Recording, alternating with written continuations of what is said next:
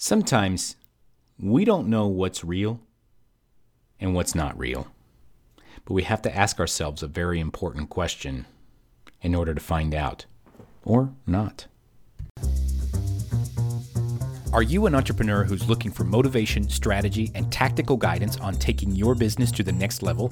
Do you like surrounding yourself with action takers who know what it takes to win? If so, you're in the right place. My name is Josh Thomas, and I'm your host. Join me as I speak with some of the greatest business minds on the planet. Welcome to the Do Zone.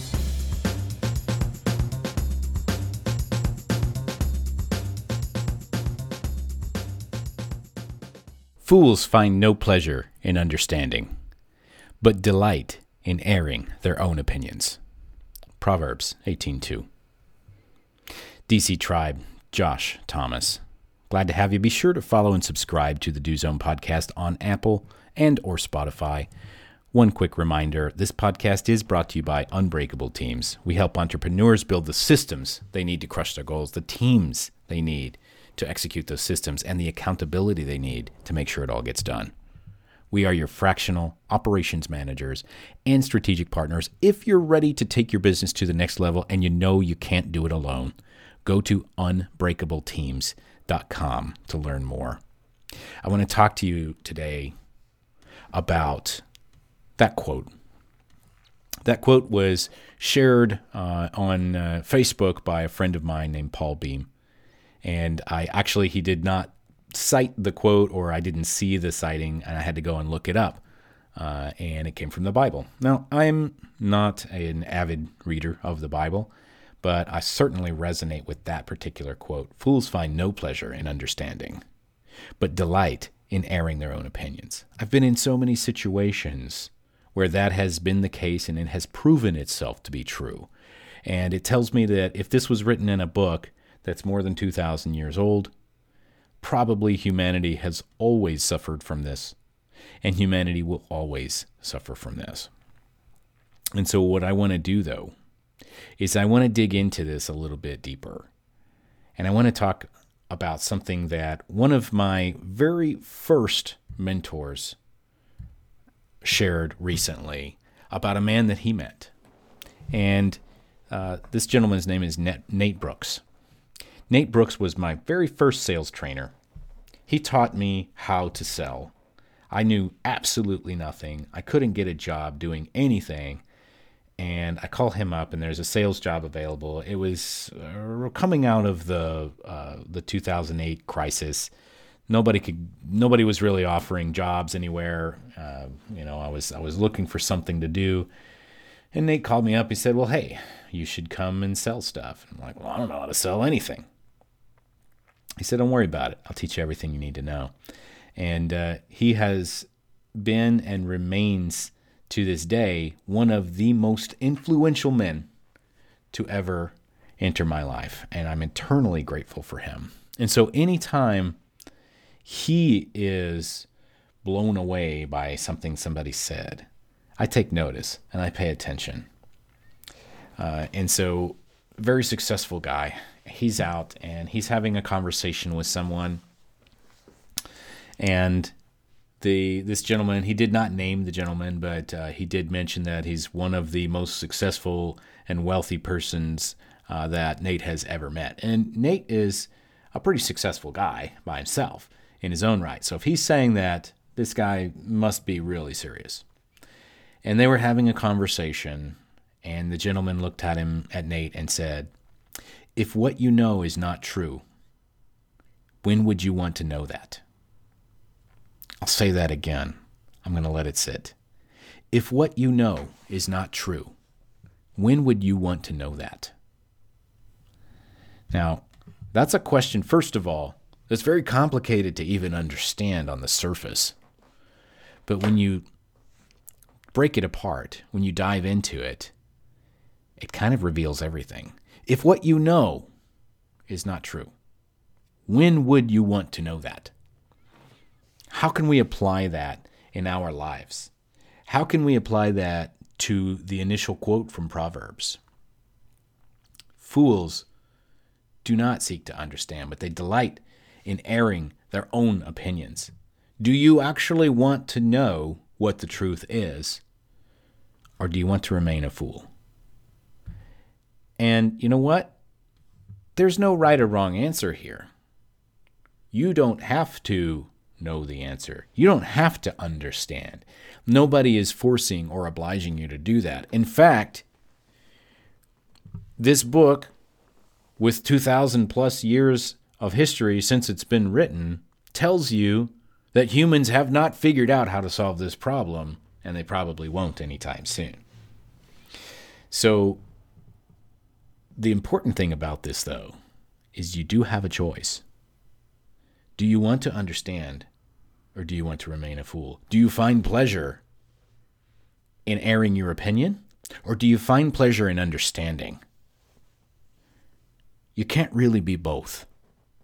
Sure, there are exceptions for either one and all of that stuff, but you can't really be both. You have to pick one.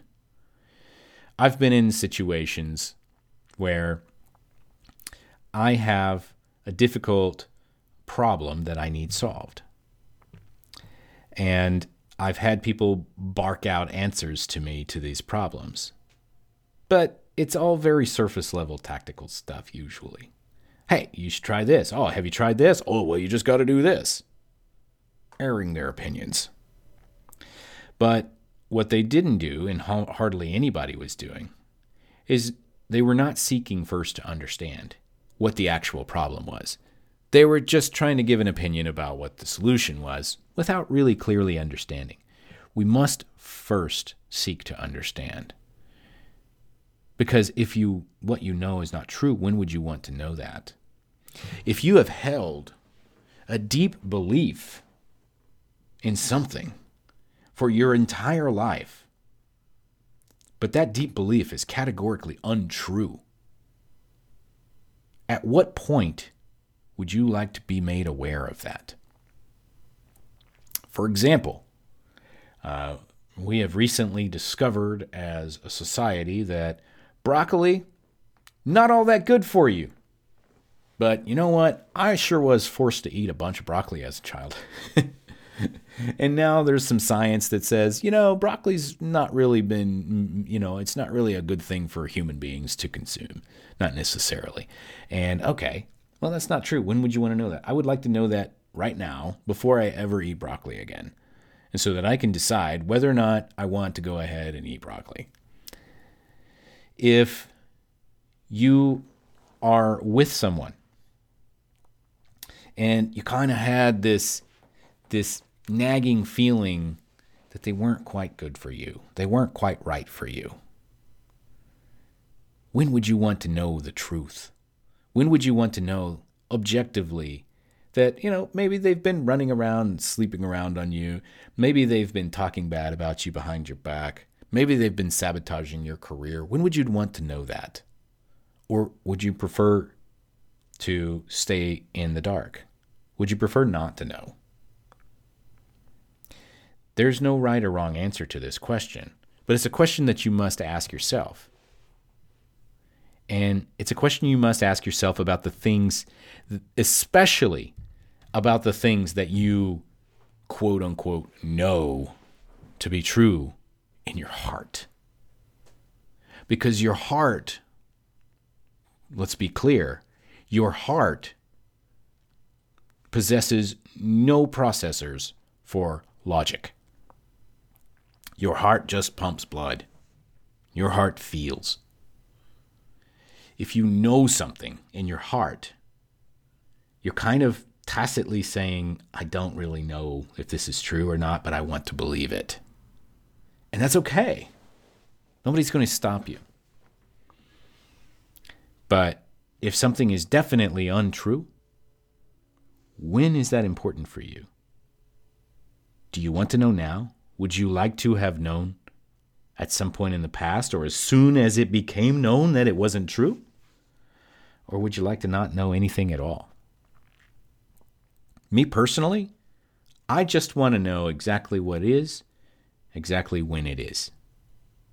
Not one moment sooner, not one moment later.